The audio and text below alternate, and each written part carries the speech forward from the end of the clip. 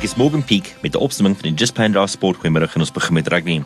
Die Springbokke het besendigheid gekies vir Saterdag se rugby kampioenskap toets teen Argentinë in Mendoza.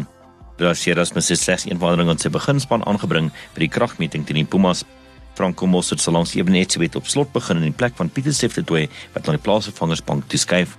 Op die bank was daar nog 2 veranderinge met RG Snyman en Hulle wat ook 'n geleentheid kry.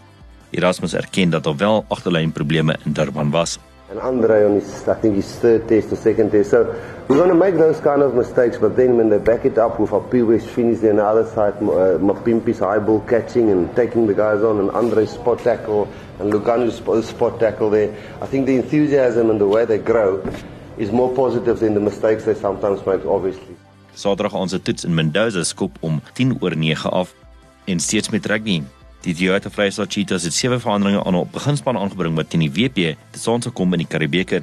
Dries Swanepoel sal sy buiging vir die span maak wanneer hy op senter uitdraf saam met Lee. Louis Fischer en Tian Meyer sal van dese week die skakelpaar vir die Cheetahs wees. Voorlangs maak Aiden Davis ook sy buiging en sal in die lostrio saam met die kaptein Oupamoji en Jasper Wiese speel. Gunther Jansen van Vieren sal op vaskop sit vir die span uitdraf.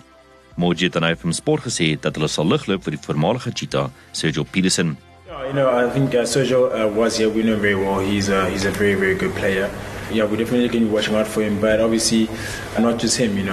He's also been injured for quite some time now, and it's actually quite good seeing back on the pitch. It's going to be good seeing him, but we're not taking the fact that we still have game to play. So we're excited. Saterdag se kragmeting om Nieuweland in Kaapstad skop om 5:15 af. En laastens cricket, die kolwer en pakiewagter Rudy Secken het gestaan met 2 erebewyse weggestap tydens die VKB Knights se jaarlikse toekenningsgeleentheid. Secken is aangewys as die sinvolle speler van die jaar as ook die speler se speler van die jaar. Patrick Creer was ook 2 keer vereer en is aangewys as die enige speler van die jaar en het ook die ondersteuner se keuse erebewys ontvang.